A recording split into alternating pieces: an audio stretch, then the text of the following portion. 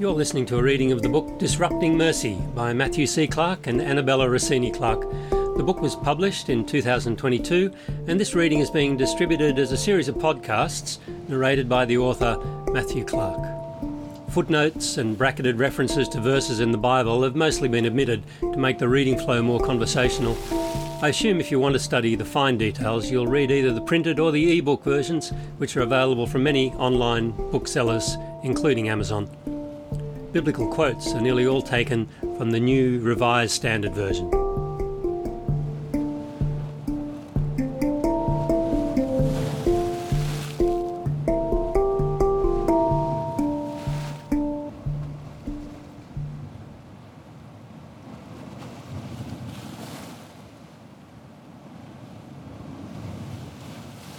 Chapter 11. Obstructions to Mercy. An initial thought to ponder. In an underground shelter in Cologne, where Jews hid during World War II, these words were written on the wall. I believe in the sun, though it be dark. I believe in God, though he be silent. I believe in neighbourly love, though it be unable to reveal itself. What might mercy have looked like in those dark days? Despite the great power of mercy, its transformative potential is not always realised. Mercy is often withheld or obstructed in some way, and even when mercy is offered, it can be ignored, misused, or rejected. When the intended or hoped-for outcome of mercy is obstructed, does that mean mercy has failed? The question can be considered from two perspectives, from the side of those who show mercy and from the side of those who are shown mercy. Subheading: Failure to launch. The largest failure of mercy is that it is so rarely offered. Although a society without mercy is unsustainable, the project of mercy often does not even get off the ground. However, this reflects a failure of imagination or will rather than a failure of mercy itself. My definition of mercy, a gift of extreme kindness motivated by compassion, implies several potential obstructions to the expression of mercy. Perhaps there is a lack of compassion. Perhaps a feeling of powerlessness or a lack of imagination about how to respond compassionately. Perhaps a reluctance to get involved, especially if the potential recipient is outside family or tribe. Another reason for the scarcity of mercy is that people may not have seen compelling examples of mercy nor been taught about its value. As a result, mercy can seem naive or impractical. Even worse, many people live without ever experiencing mercy, and may be unable to conceive of the possibility of showing mercy themselves. The pervasiveness of counterexamples, teaching about rewards and punishment, and beliefs about getting what we deserve, make us ignorant as a society about the deep moral significance and interpersonal nourishment of mercy. Coming from a different angle, there are some people who seem unable to give without strings attached. They may be moved by compassion to act kindly, but feel it is only right that the recipient do something first to deserve it, or do something later to repay it. Jonah is a biblical example, as is the elder brother in the parable of the loving father, also called the parable of the prodigal son. They are both called to join in with a celebration, but both complain against mercy. Others act with extreme kindness, but feel compelled to do so out of duty. In those instances, kindness is offered to someone in need, but in a way that seems to have missed the essence of mercy. I think another barrier to many people's ability to show mercy to others is a shortage of love for themselves. Mercy overflows from belovedness. From the fullness of grace and truth in Christ, we have all received grace upon grace, and our gratitude for that grace overflows in mercy to others. But what of those who do not experience that grace, from God or from the significant others in their lives? When Jesus describes the commandment to love others as we love ourselves, he assumes that we love ourselves. When that assumption is not true, when someone thinks of themselves as unloved or unlovable, both receiving and expressing mercy become all but impossible. Shame can act in a similar way. One of the facilitators of the Restore program commented that, quote, "Shame is a compassion killer," end of quote. Shame, especially unacknowledged shame, can quash empathy and compassion, and without compassion there can be no mercy. A deeper understanding of our reluctance to show mercy, whether that reluctance be conscious or unconscious, comes from Richard Beck's analysis of the psychology of disgust in his 2011 book Unclean: Meditations on Purity, Hospitality and Mortality. At the root of the book Unclean is a commentary on Jesus' interaction with some Pharisees, recounted in Matthew 9. In the context of a dispute over whether a religious teacher ought to eat with, quote, tax collectors and sinners, end quote, Jesus challenges the Pharisees to learn what God meant by the declaration, quote, I desire mercy, not sacrifice. That's Hosea 6:6. Beck sees in this confrontation a call to rethink the Pharisees' understanding of purity. The academic literature on which Beck draws links the will to maintain purity with universal psychological aspects of disgust. At its core, disgust arises from violations of bodily boundaries. A simple example is the reaction to saliva. When it's in your mouth, everything is fine. But if you spat it into a cup of water, would you then drink that water? We feel disgusted by bodily fluids when they are outside of our body. Saliva, blood, and urine are repulsive and dirty as soon as they leave our bodies, and anything that touches them is contaminated. Disgust motivates us to avoid such things, to push them away so that impurities do not cross the boundary into our bodies. Although disgust can sometimes protect us from real dangers, reactions based on disgust are often illogical. Would you, for instance, drink lemonade from a sterilised bedpan that had never been used before? Probably not. But why would we be reluctant to do that? Although we know intellectually that the bedpan is clean, at an emotional level, the association with urine still seems to contaminate the lemonade. This core bodily aspect of disgust frequently becomes a metaphor in other areas of life. We hear that cleanliness is next to godliness, and conversely think of evil people as being in the gutter, dirty, the scum of the earth. Swear words are often based on bodily functions. Our sins can be washed clean. Someone's offensive behaviour makes us want to vomit. Our reactions to bodily disgust are reflected in socio-moral contexts as well. We erect boundary protections around our tribe and feel disgust at aspects of other cultures. We may believe they smell bad, they are dirty, or they don't follow basic good manners. Consequently, we have good reason to separate ourselves from them. That socio-moral sense of disgust is what drives the Pharisees' attitudes in Matthew 9. A quote from Beck, "The Pharisees, seeking purity, pull away from the sinners, whereas Jesus, seeking fellowship, moves towards the sinners." And another quote, "Sacrifice, the purity impulse, marks off a zone of holiness, admitting the clean and expelling the unclean. Mercy, by contrast, crosses those purity boundaries. Mercy blurs the distinction, bringing clean and unclean into contact." End of quote. Beck's central argument is that, quote, "the psychology of disgust and contamination regulates how many Christians reason with and experience notions of holiness, atonement, and sin." End of quote. I would add that disgust and contamination often act as barriers to mercy. Disgust encourages us to treat certain acts and certain people with contempt. Serial killers, child abusers, drug dealers, and others are cast as unworthy monsters who do not deserve mercy. Those are extreme cases, but whenever we are disgusted with someone or their behaviour, choosing to show them mercy becomes harder. This tendency has been noted by others in the context of sex offenders, and we frequently see it in people's attitudes towards human traffickers. The focus of our anti-slavery project has been to challenge assumptions about the perpetrators of slavery within the anti-slavery movement. We hear about the extremes of abuse imposed by human traffickers on their victims, the manipulation and deliberate grooming of vulnerable children for sex, multi-generational debt bondage in rock quarries, violent indoctrination of child soldiers, young girls forced into marriage, and the savage treatment of those who try to escape. Such horrific physical, psychological, and sexual abuse rightly shocks and disgusts us. In the absence of sufficient data about the demographics of traffickers or their personal histories, we have little understanding of the external drivers or internal motivations that lead to their actions. Since few of us meet human traffickers face to face or engage with them as real people, it is easy to view them as monsters.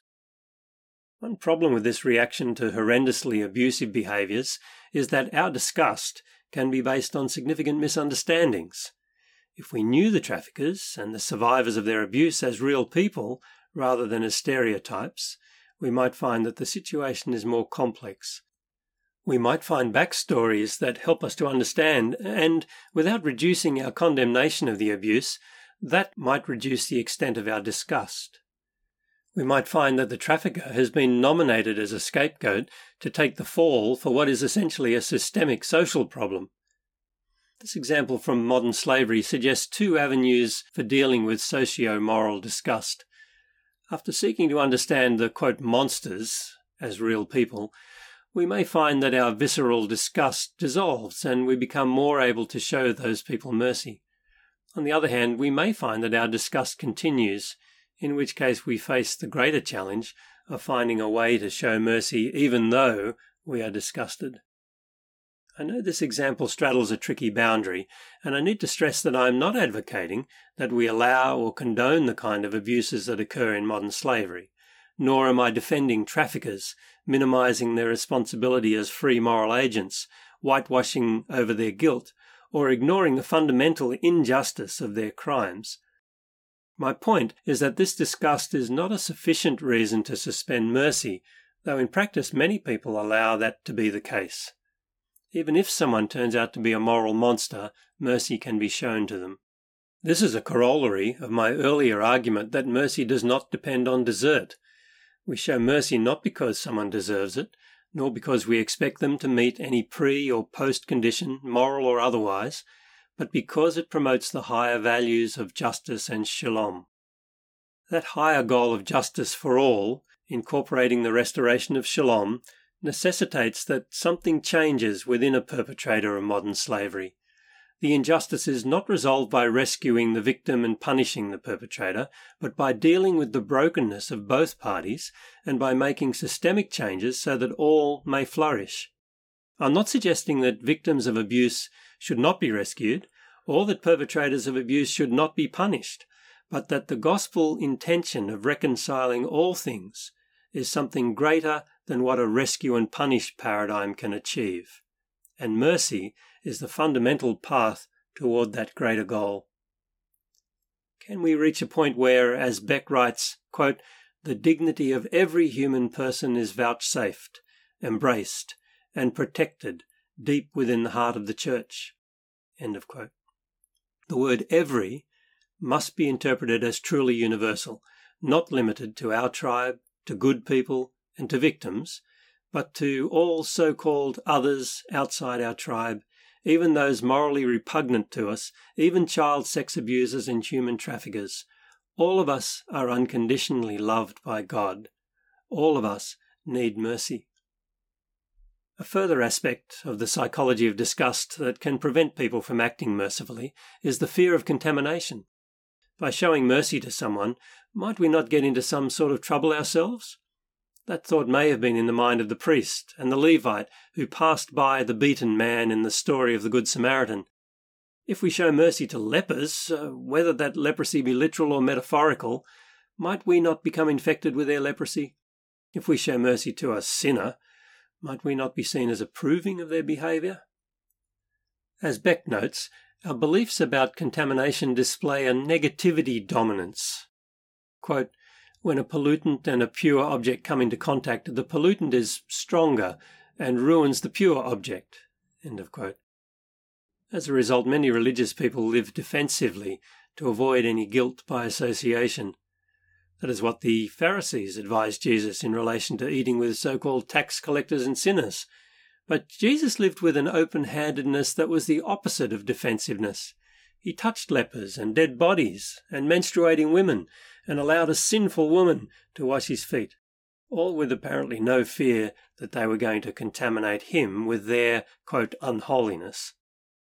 In line with the practice of Jesus, mercy refutes negativity dominance.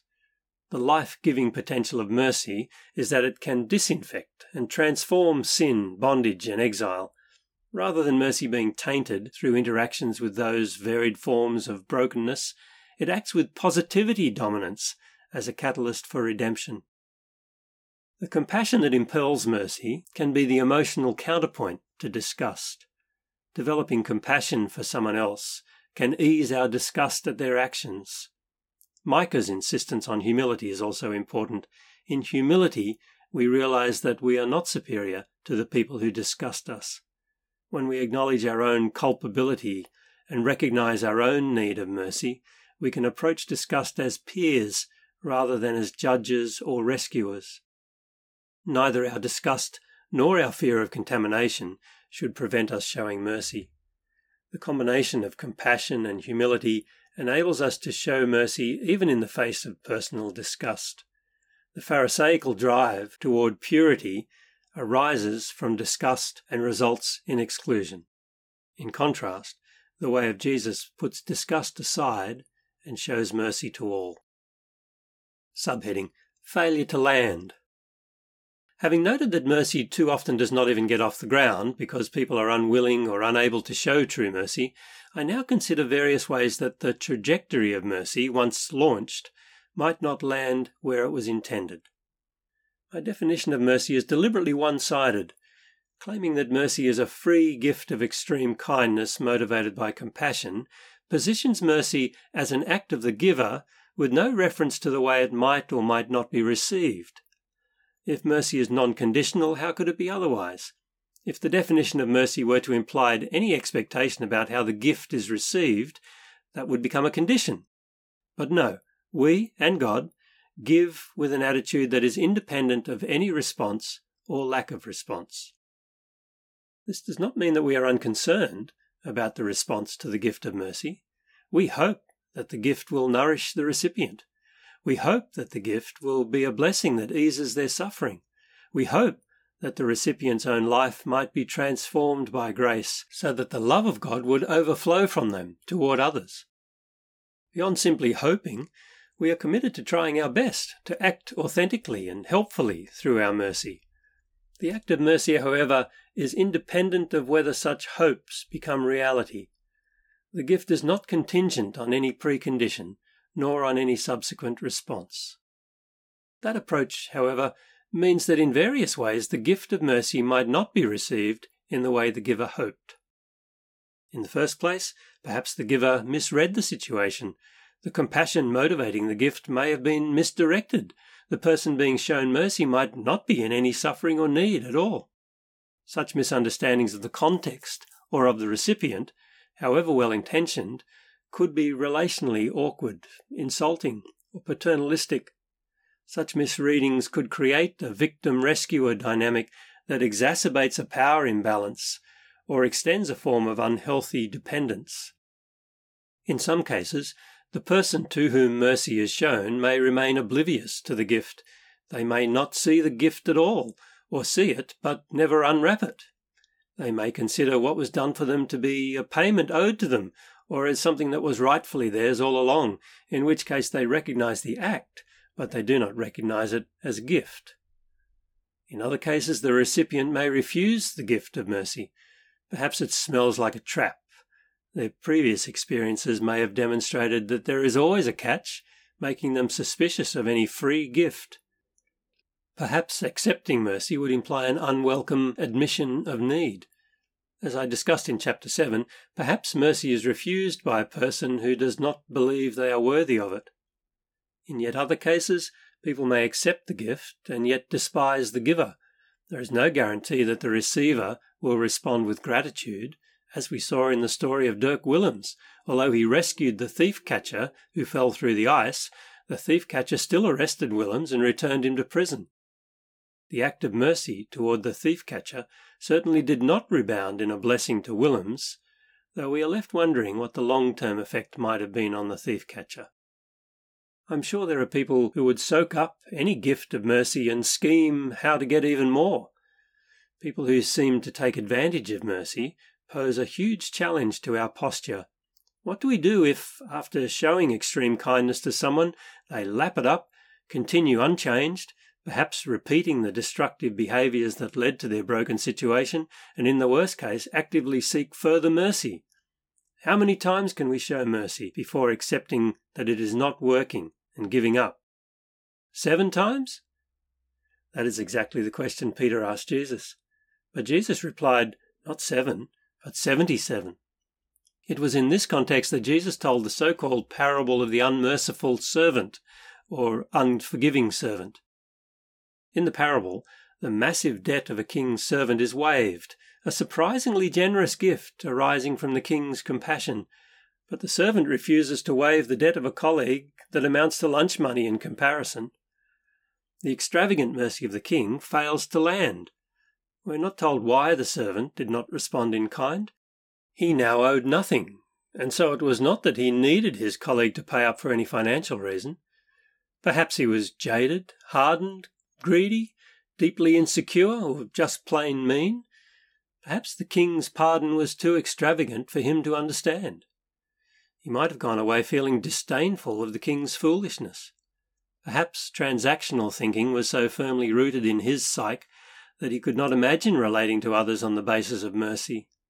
In any case, the outcome of the servant's inability to break free from the shackles of debt thinking was that he was handed over to be tortured until he paid his debt. Commentators on this section of Matthew's Gospel generally fail to explain how the parable supports Jesus' initial claim that we should forgive someone not 7 times but 77 times.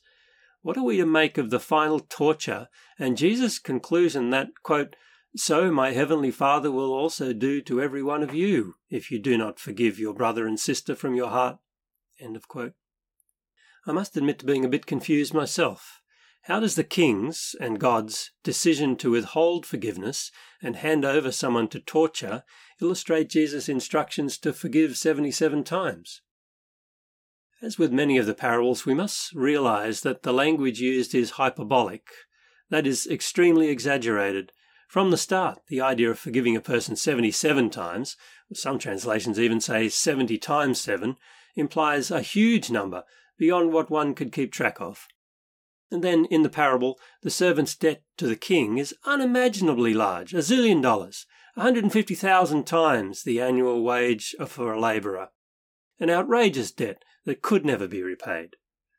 Jesus' primary reason for this use of exaggeration is that when he says we should forgive someone 77 times, he's not defining some fixed limit. 77 times means mercy without end. This comes as no surprise to those who know the steadfast love, chesed, of the Lord never ceases. His mercies, racham, never come to an end. They are new every morning. New every morning. Mercy is not a transactional account-keeping of either the extent of a debt or the number of times a person is forgiven. Rather, as Matthew 18:35 shows, the important factor is that we forgive each other from the heart. Nevertheless, the parable accepts that sometimes even outrageous mercy does not turn the heart of the recipient. The story spotlights a relational, compassionate, non-transactional king who is angered when the servant continues to think transactionally. Torture until an unrepayable debt is repaid is itself hyperbolic. We would do the disruptive intent of the story more justice if we imagined the voice of the king saying to the unmerciful servant, quote, "You want to be transactional? Let me show you the outcome of being transactional." End of quote. Transactional thinking, devoid of mercy, leads inevitably to infinite loss. In saying that, I'm not trying to explain away a difficult piece of scripture. The torture can be very real to people who, when shown mercy, cannot soak up its scandalous intention and who consequently remain unable to show mercy to others. Mercy does triumph over judgment, but nevertheless when someone is unable to show mercy, they also become unable to receive mercy. By failing to be transformed by the mercy shown to them, they remain trapped in debt thinking, bound by cynicism, and unable to flourish. Subheading: Javert. I was once asked, what is the opposite of mercy? That is a tricky question. I've already argued that mercy is not in opposition to justice, so one should not imagine a line with mercy at one end of the continuum and justice at the other end. In fact, giving such an imagined line, I cannot identify what would be at the opposite end from mercy. This one-dimensional way of thinking does not apply in any helpful way to mercy. The first-century Roman Seneca proposed that the opposite of mercy was cruelty, while more recently Raniero Cantalamessa suggested vengeance, and Jordan Peterson poetically suggested contempt.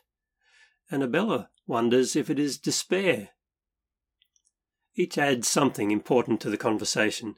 To withhold mercy is often cruel because that allows the other's pain, loss, guilt, suffering to continue. On the other hand, as Nietzsche might observe, to remove someone's suffering may be just pity, which is another form of contempt. Not acting to remove their suffering may sometimes be the merciful choice if it genuinely promotes their ability to overcome the challenge themselves. Vengeance goes further and actively increases their suffering. To hold someone in contempt is to refuse to acknowledge their value or their dignity, to look down on them with disgust, to dismissively sneer at them because their suffering is their own fault and of no concern to me. Those attitudes are certainly contrary to mercy, but I'm not sure that any of them are mercy's opposite. Another way of thinking about the question is to consider what would be left if mercy were taken away. What would a life devoid of mercy look like? That's the context in which the dark weed of despair strangles hope. The character of Javert in Les Miserables provides a perfect example not only of cruelty but also of the internal disillusionment that inevitably grows when mercy is absent. Recall that Javert was the police inspector who knew Jean Valjean as a prisoner and who could never imagine him otherwise. After Valjean broke his parole and went into hiding, Javert pursued him for the rest of their lives. Javert, quote, was a compound of two sentiments, simple and good in themselves, but he made them almost evil by his exaggeration of them: respect for authority and hatred of rebellion. He had nothing but disdain for, aversion and disgust for all who had once overstepped the bounds of law. He was absolute, admitting no exceptions. End of quote. Javert was harsh and unyielding, with an absolute commitment to the simplicity and clarity of the law, regardless of whether applying the law reflected true justice. Interestingly, Hugo tells us that Javert was born in prison and, quote, grew up thinking himself outside of society and despaired of ever entering it. End of quote. Although an officer of the law, he was, metaphorically, imprisoned by the law. The law constrained his behaviour, absolutely. Perhaps the young Javert was never shown mercy. He had no intention of showing mercy to anyone, including himself. Two acts of clemency to Javert later in life disrupt his confidence. The first is an act of justice toward him, although Javert is unable to see it that way, while the second is an act of mercy. Javert's reaction to both incidents reveal the inevitable result of a life that denies mercy. In the first incident, Jean Valjean has been living under the pseudonym Madeleine, has become commercially successful, and is now the mayor of Montreal-sur-Mer. Javert is the police officer in that same town and comes to suspect that the mayor is in fact Valjean. He reports his suspicions to the Prefecture of Police in Paris, but is told that it's impossible since Valjean has recently been arrested and is currently standing trial. The Honourable Javert admits his fault to the mayor, who is actually Valjean, and demands that the mayor sack him in disgrace. The mayor responds, quote, "Javert, you are a man of honour and I esteem you. You exaggerate your fault. Besides, this is an offence that concerns only me. You deserve promotion, not disgrace. I want you to keep your job." End of quote. Valjean's reaction to the mercy of Bishop Myriel has been to craft a new life that exhibits a constant posture of mercy. He feels no bitterness towards Javert, and his conscience dictates that Javert deserves no retribution. even though he knows Javert would demand his death if he could prove that he was indeed the escaped convict Valjean. This act of clemency, in refusing to dismiss Javert, is really an act of justice, given that Javert was correct in his suspicion, but of course it did not look that way to Javert. Javert cannot accept the clemency. Quote, "In my life I have often been severe toward others. It was just. I was right. And now, if I were not severe toward myself, all I have justly done would become injustice. Should I spare myself more than others? No. You see? If I had been eager only to punish others and not myself, that would have been despicable. Those who say, 'That scoundrel Javert,' would be right. Monsieur Maire, I do not wish you to treat me with kindness. Your kindness, when it was for others, enraged me quite enough. I do not wish it for myself. Such kindness disorganizes society. Good God, it is easy to be kind. The difficulty is to be just." End of quote. One thing to notice about Javert is that although he is unable to give or receive mercy, he is not morally corrupt. On the contrary, he is the most respectable and principled of characters, seeking above all to be irreproachable. He is the quintessential conscientious upholder of law. Through a second major experience of mercy, Hugo shows how this moral rigidity is a flaw that leads to Javert's ultimate unravelling.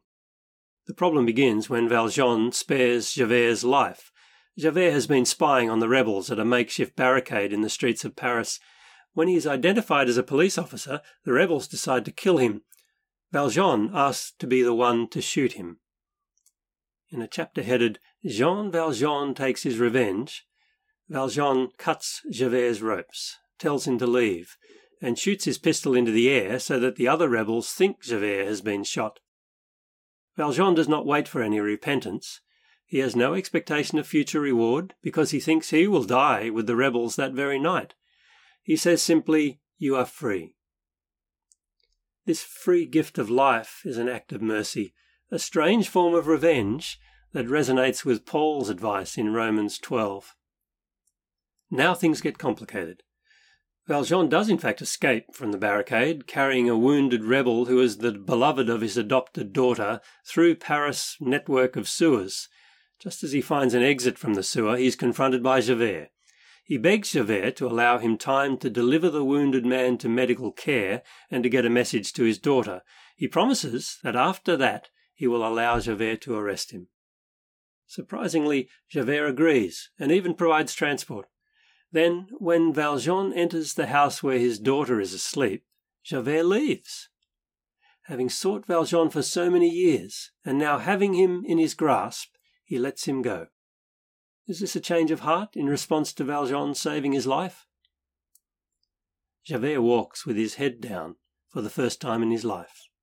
He is in torment, astonished that Valjean spared his life, and petrified because he, Javert, had spared Valjean. Javert's thinking had always been unidirectional. He knew what should be done and did it. There was no ambiguity and no option. He had never been lenient on either himself or others, nor had he expected leniency. But now he had sacrificed his duty by allowing Valjean to go free. For Javert, there were now only three options. He could go back and arrest Valjean, but how could he do that to the man who had saved him? That would make him a lower man than Valjean. It would be a dishonour to himself. Alternatively, he could leave Valjean a free man, but then he would be denying the right of law that he had upheld all his life. That also would dishonour himself.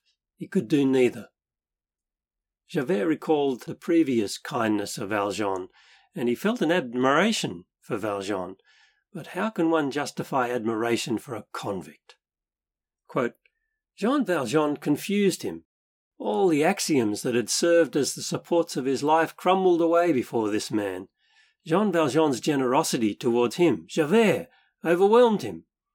A beneficent malefactor, a compassionate convict, kind, helpful, clement, returning good for evil, returning pardon for hatred, loving pity rather than vengeance, preferring to destroy himself rather than destroy his enemy, saving the one who had struck him, kneeling on the heights of virtue, nearer angels than men.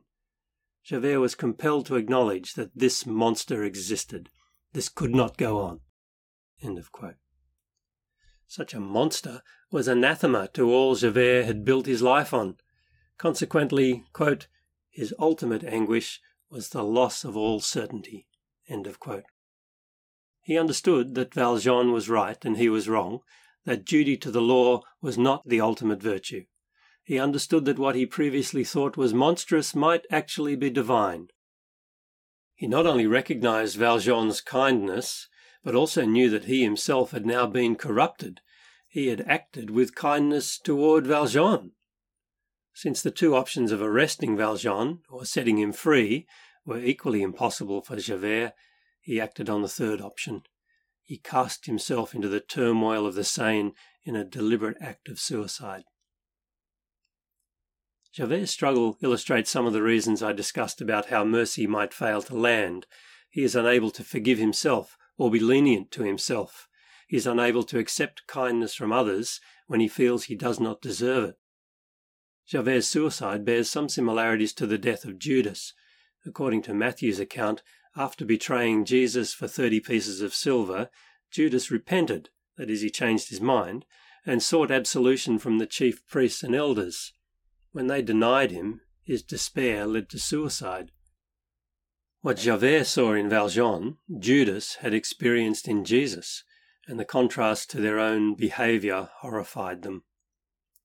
The life of Peter could have ended the same way. He too betrayed Jesus and struggled with the anguish of shame. What enabled him to survive that shame and despair long enough to hear and receive mercy from the resurrected Jesus? What would have happened if Judas had lived a few days longer? Suicide may seem to be the ultimate failure of mercy, and yet did not Javert in the end recognize Valjean's mercy for what it truly was? His excuses and pride were stripped away, and he was forced to confront the truth about himself. He could no longer hide from the mercy Valjean had repeatedly shown him. On the other side of death, would he not have found himself face to face with more mercy from God? Subheading: Mercy in the Light of Failure. The primary aim of this book is to encourage people, especially those who follow Jesus, to develop a posture that loves mercy. But what are we to do in the face of mercy's frequent failures to launch and the many ways mercy can fail to land as hoped? A risk-based calculus might weigh the costs and benefits to arrive at some utilitarian conclusion. I can imagine lengthy arguments from both sides. On the one hand, mercy has a huge upside. It can bless and transform, bringing joy and nourishment to both the giver and receiver. On the other hand, it has a huge downside. Its intention can be obstructed in so many ways. It can cost the giver dearly, and in the end simply reinforce the plight of the intended recipient. So what are the likelihood and consequence of the possible outcomes? Can the costs be contained and the risks mitigated? In the end, however, our commitment to mercy cannot hinge on a risk calculation. Since mercy is non-conditional, mercy allows itself to misfire, to be ignored, rejected, and taken advantage of. That is the risk love takes, the risk God continually takes. Martin Luther used the term lost love to characterize the kind of love God has for us, a love that is, quote, poured out in unstinting measure upon all, even those who ultimately reject it. End of quote. Mercy hopes for something extraordinary, for individual transformation, for a society in which all can flourish, for true shalom. But the performance of mercy does not depend on achieving those outcomes. Mercy is not goal-oriented, and its success cannot be measured by whether it attains any goal. Mercy is impelled by compassion, not driven by achievement. We are merciful because of the example and instructions of Jesus, whose being for others was the ultimate free gift of extreme kindness, and who asked those who follow him to be merciful just as your Father is merciful. We are merciful because it is at the heart of the gospel's power to transform. We are merciful because we love it. Mercy has become, or at least is becoming, our default posture. I want to emphasize this aspect of becoming. Both my understanding of mercy and my ability to act mercifully are imperfect and under construction. Both understanding and action need, and will continue to need, improvement. Learning better ways to show mercy is an important step. Our early attempts can easily be confounded by mixed motives, misdirected by inadequate and self-centered understandings of other people, clumsy in execution, and embarrassingly patronizing. No wonder Micah coupled the love of mercy with the need for humility. Hopefully people will show mercy to our ill-conceived attempts at mercy. Over time, we can learn to give in a way that is truly and consistently free from conditions. We might need to listen, act with kindness, forgive and show mercy many times before the recipient trusts our intention. We continue doing those things even if they are never understood. The best we might hope for in some contexts is that mercy confuses people. That was its chief effect on Javert. But do not underestimate the value of confusion. Mercy is meant to be disruptive. It is above and beyond what is expected. It is a higher form of justice than people are used to. It is non-transactional and non-conditional. In all those aspects, it is subversive, implicitly calling into question many of the accepted norms of our world. In some cases, confusion may be mercy's primary outcome.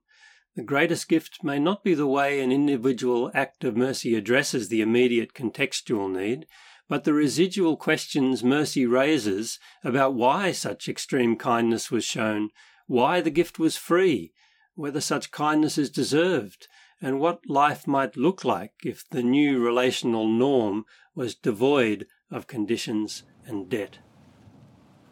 Subheading: Something to consider. Have you seen situations where mercy was obstructed? What was the obstruction? Do those situations make you doubt the value of mercy?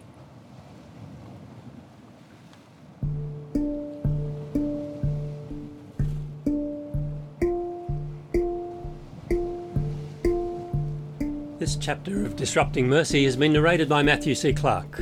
Other chapters are also available from the usual podcast distributors. You can also find them along with more details about the authors at turningteardropsintojoy.com. If you'd like to join a discussion about the book and share your own experiences of mercy, search for the Disrupting Mercy group on Facebook.